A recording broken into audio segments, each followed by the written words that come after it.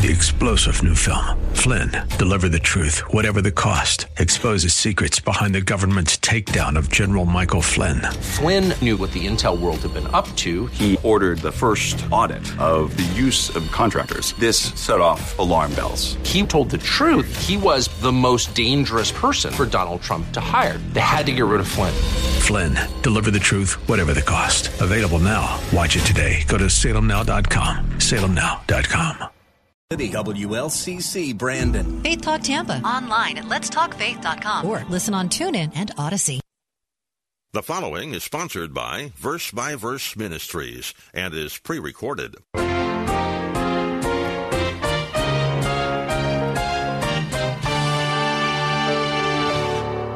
There are things that we just can't stand about family members, and the same holds true in the family of God, the church, the body of Christ. There are people who go to the same church and make up the same local church who do things and say things to each other that make us angry. They irritate us, they neglect us, they mistreat us, they fail to say things that they should to us, and before you know it, we've got an attitude, and not a good attitude. And we can hear sermons about loving the brethren, and we can hear sermons about treating one another well, but if we don't apply it to our lives, it just becomes a theological doctrine that we agree with, but never do anything about, never have any practical application. It's wonderful that God places us into a new spiritual family when we become one of His children. He never intended believers to live their lives like the Lone Ranger. Instead, He gave us each other so that together we could be stronger and more effective. Yet the family of God here on earth is still made up of people who are still being transformed from their sinful habits and tendencies. It is sad but true that these brethren can sometimes hurt us very deeply with the things that they say and do. Hello and welcome to another edition of Verse by Verse, the radio ministry that features the teaching of Pastor Steve Kreloff of Lakeside Community Chapel in Clearwater, Florida. Pastor Steve has been examining Colossians chapter 3 in this current series entitled The Battle for Holiness. Today we will begin the final sermon in this series that is geared to help us in our struggle to live as God called us to live. In our last broadcast, we noted that many people respond to being hurt by others in their church by basically withdrawing from fellowship. Even if they continue to attend the services, they don't interact or get involved. They want to protect themselves from future pain, so they try to avoid relationships that deeply affect them when someone fails them. However, as we will see in today's broadcast, the most common reason that people leave a church or stay distant in their relationships within the church is because they are not willing to do the hard things that Christ has called us to do in His family. Things like forbearing and forgiving others. We often fail to recognize that the church is just the place to put our Christian principles into practice. Let's listen as Pastor Steve explains. Now let's turn our Bibles to Colossians chapter 3, continuing our study on the battle for holiness. I want to read to you the portion of Scripture in kind of its fullness. So beginning at verse 8, and I'll read down to verse 17, because I think that really encompasses the theme of these verses in this passage. But now you also put them all aside, anger, wrath, malice, slander, and abusive speech from your mouth. Do not lie to one another, since you laid aside the old self with its evil practices, and have put on the new self, which is being renewed to a true knowledge according to the image of the one who created him. A renewal in which there is no distinction between Greek and Jew, circumcised and uncircumcised, barbarian, Scythian, slave and free man, but Christ is all and in all. And so, as those who have been chosen of God, holy and beloved, put on a heart of compassion, kindness, humility, gentleness, and patience, bearing with one another, and forgiving each other. Whoever has a complaint against anyone, just as the Lord forgave you, so also should you. And beyond all these things, put on love, which is the perfect bonds of unity. And let the peace of Christ rule in your hearts, to which indeed you were called in one body, and be thankful. Let the word of Christ richly dwell within you with all wisdom, teaching and admonishing one another with psalms and hymns and spiritual songs, singing with thankfulness in your hearts to God. And whatever you do in word or deed, do all in the name of the Lord Jesus, giving thanks through Him to God the Father. number of years ago, a passenger on an airplane started to light up his cigar. Now, these were the days before smoking was prohibited on flights, and even before there were smoking sections on planes. You used to have smoking sections. These were the days before that. At that time, the only way that you could smoke on an airplane was if it was all right with the person who was sitting next to you. So when the man started to light up his cigar, the stewardess asked the woman seated next to him, "Do you object to his smoking?" "I absolutely detest cigars," was the firm and loud reply of this woman. So the stewardess went and found a young man who was sitting near the front of the airplane, who said he wouldn't mind sitting next to the cigar smoker. So as the cigar smoker made his way to his new seat and he walked towards the front of the airplane, his former seatmate was asked by the stewardess, this loud woman, approached her and spoke to her, and this loud woman said to the stewardess, she said, "I've been married to that man for 30 years, and I still can't stand his awful cigars." You know, that's just typical because family members often have difficulties with one another. There are things that we just can't stand about family members, and the same holds true in the family of God, the church, the body of Christ. There are people who go to the same church and make up the same local church who do things and say things to each other that make us angry. They irritate us, they neglect us, they mistreat us, they fail to say things that they should to us, and before you know it, we've got an attitude, and not a good attitude. And we can hear sermons about loving the brethren, and we can hear sermons about treating one another well, but if we don't apply it to our lives, it just becomes a theological doctrine that we agree with, but never do anything about, never have any practical application. And that's probably why someone put this little poem together, which goes like this: "To live above with the saints we love, oh, that will be glory, but to live below with the saints we know, well, that's another story." And we tend to agree, all of us who believe the Bible would agree that we ought to love one another, and it's always some kind of theoretical teaching about love. We agree with it until we have to do it. And so, because there are real problems exist with church members and real irritations and real changes needed, the Apostle Paul wrote Colossians chapter 3. That's why he wrote it, because we know from this chapter as we've gone through it, that these people were struggling with some of the same things that we struggle with, because human nature is the same. Our fallenness and the problems we have really don't change regardless of what culture we're in, regardless of how many years ago they lived and where we are in the present. As you go through this chapter, for example, you see in verse 8, he speaks about anger. We just read this. Verse 9, he speaks about lying. Verse 13, he speaks about if you have a complaint against one another. He speaks about bearing with one another, forgiving one another. Verse 14, he speaks about love. Why? Because they were struggling with this. And as Paul closed chapter 2, he made it clear to them that asceticism and legalism and mysticism, none of these isms are going to really deal with a change of behavior. So the whole chapter is devoted to telling us what changes we need to make. And first, what Paul does is he tells us that we need to realize that we really have been changed on the inside already. He speaks in this chapter about the new man. He says the old self or the old man died. And we've gone through this. We don't need to go back over the specific verses, but he says, in essence, that when you accepted Christ, God changed you on the inside. You received a new nature. That's why he tells us in 2 Corinthians chapter 5 that if any man be in Christ, he is a new creature. We are new creatures on the inside. And so secondly, what he's telling us in this chapter is that a change on the inside, which we all have, all of us who know Christ, must be matched by changes on the outside. He speaks about changes in our behavior. He'll go on to speak about changes in a husband and wife's relationship, parents and children and so forth. A change on the inside demands a change on the outside. And he compares the changes on the outside to taking off old filthy garments and putting on new clothes. He speaks about the vices of anger and malice, and he says, take those off. And he speaks about the virtues of kindness and humility and compassion, gentleness, patience. Says, put those on. And the way that Paul presents this, as we saw last week, and I'm just kind of bringing you up to where we left off, is first of all, he says, why put on virtue? He speaks about motivation. And the answer is in verse 12, as we see, and so as those who have been chosen of God, holy and beloved, put on. He's speaking about why you do this. And he says the reason you do this is because you are the chosen, the elect, you are holy, you've been set apart, you are beloved by God. In other words, God has chosen you to make you different. You represent Him.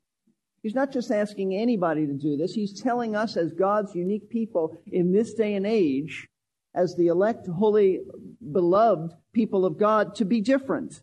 That's why we do it. Secondly, he went over in verse 12, he mentions, and we explained this last week, what virtues do we put on? And we went over that, put on a heart of compassion, kindness, humility, gentleness, and patience. These are the articles of clothing and virtues that we are to wear each day. And what happens when we do this? And this is where we left off last week.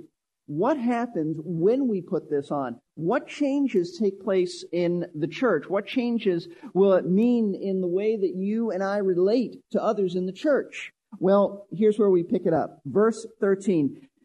Bearing with one another and forgiving each other, whoever has a complaint against you, just as the Lord forgave you, so also should you. When you put on the articles of clothing, the clothing of virtue, two things take place in the life of a church. Two things take place in your life as you function within this church. Number one, Paul says, you will be bearing with one another. What does that mean? It means you put up with one another. You endure. That's what it means. You put up, to endure. That's what bearing means. You don't retaliate. The church is the one place on the face of this earth where we ought to be able to bear with one another. And you know why? Because the church is the only people who understand the true doctrine of man's sinfulness.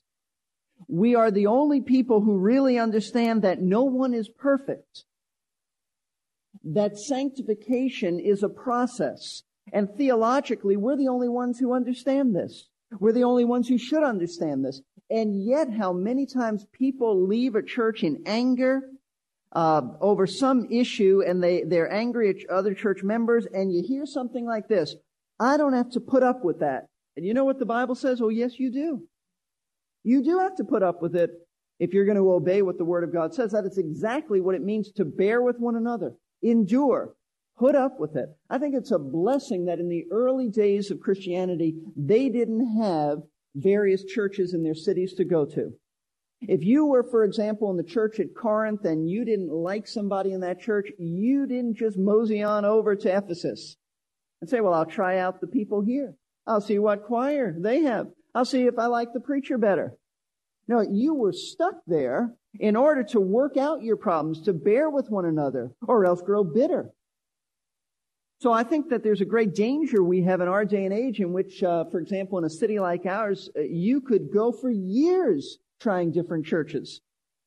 For years, instead of obeying what the Bible says and putting up and bearing with one another, understanding that we are all in the process of being conformed to the image of Christ. But it goes beyond that.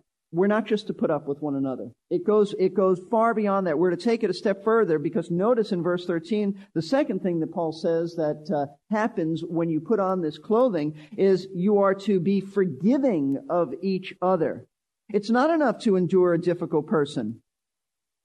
If we wear the virtues of Christ, we will forgive those who sin against us. And notice verse 13 again, the end of it, just as the Lord forgave you, so also should you.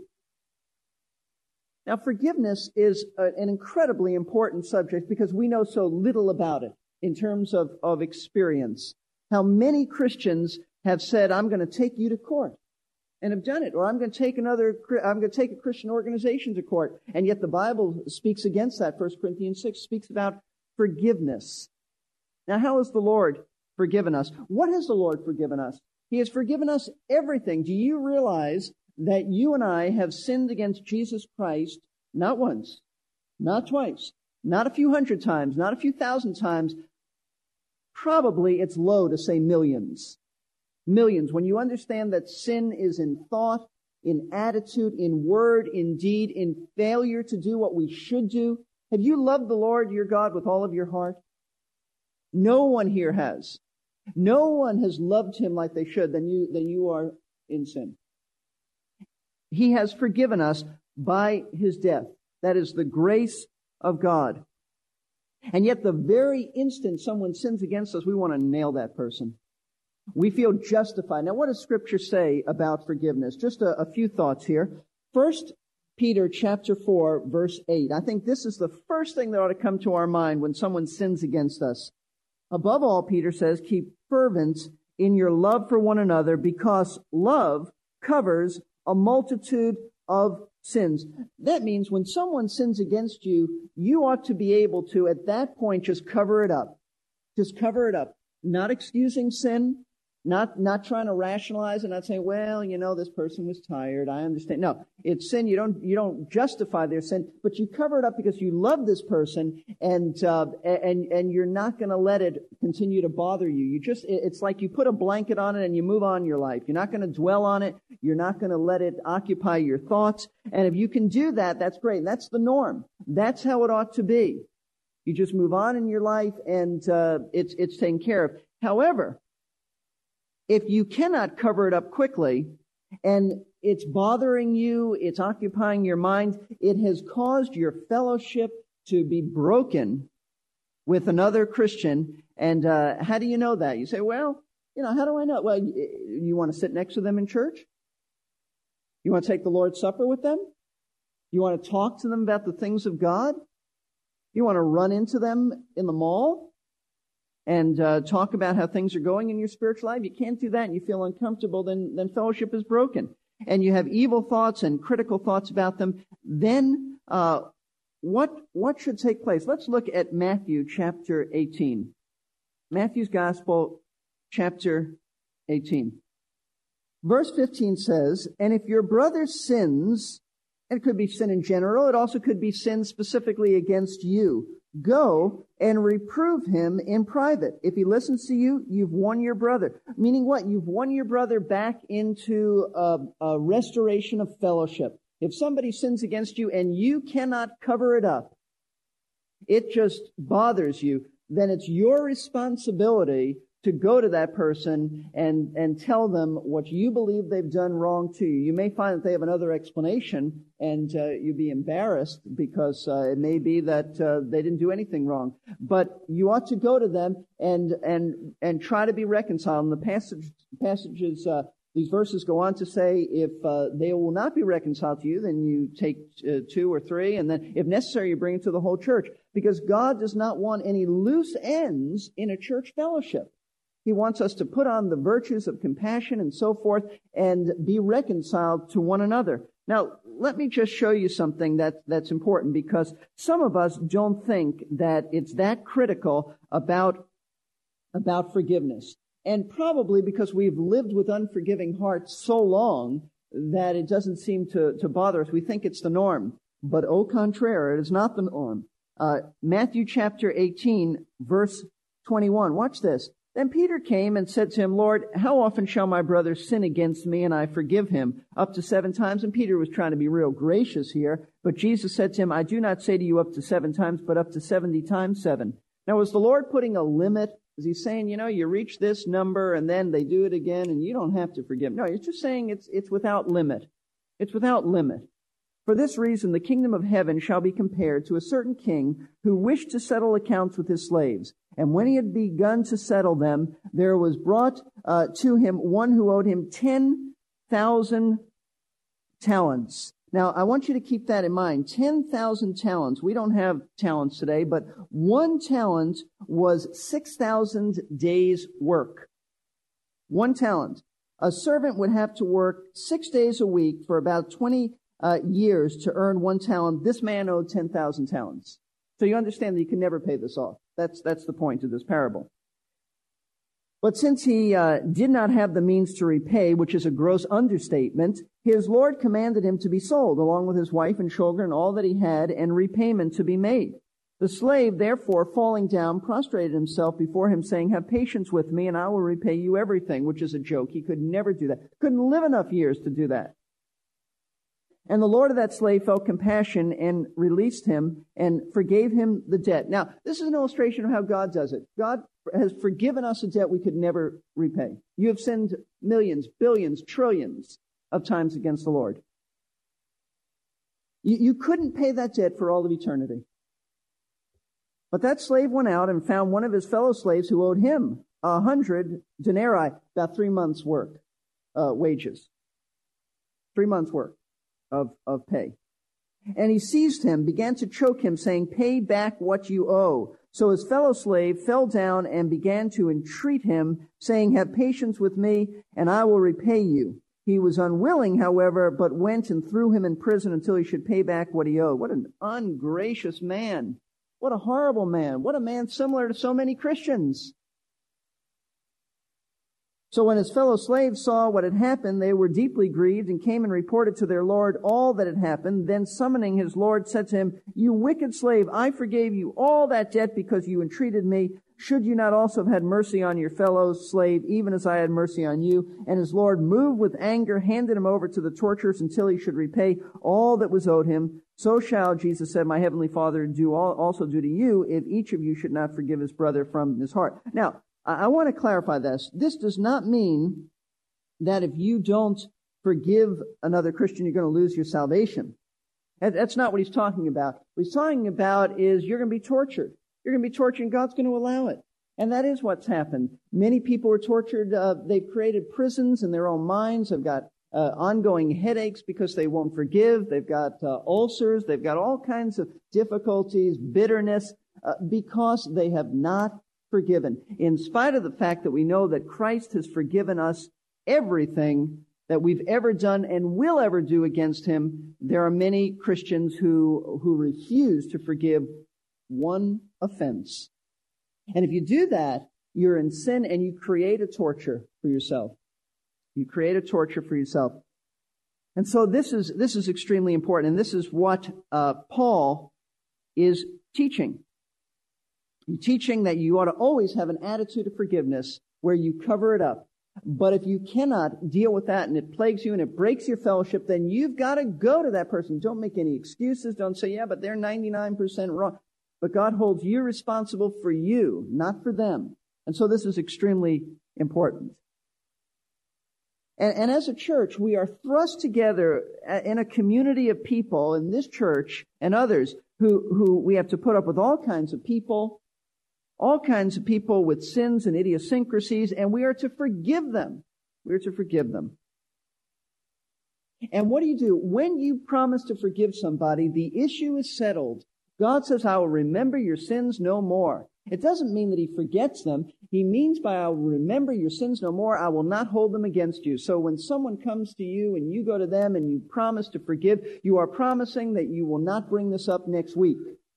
You promise that when you have another conflict, you're not going to say, "Yeah, I know. Remember what you did 3 months to me? You're doing the same thing 3 months ago." No, you do not bring it up. The issue is settled.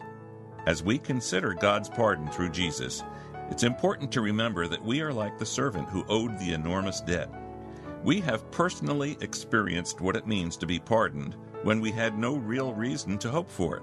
So we are not simply trying to imitate what we have seen God do for others. Instead, we are to be sharing with others the pardon that we have personally received. And it is not our ability to forgive that's important.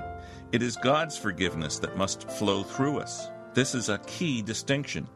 Finally, we should not think of God's forgiveness as something that has been given to us in measure that we must now divide up and give to others. It is much more like something that is poured over us continually and is dripping off all around. If we realize that we are full and overflowing with the forgiveness of God, it will not be so hard to let it splash over into the lives of others and cover the wrongs that they have done. We're glad you joined us for today's broadcast of Verse by Verse. If you would like to know more about this ministry, we invite you to give us a call at 727-239-0306.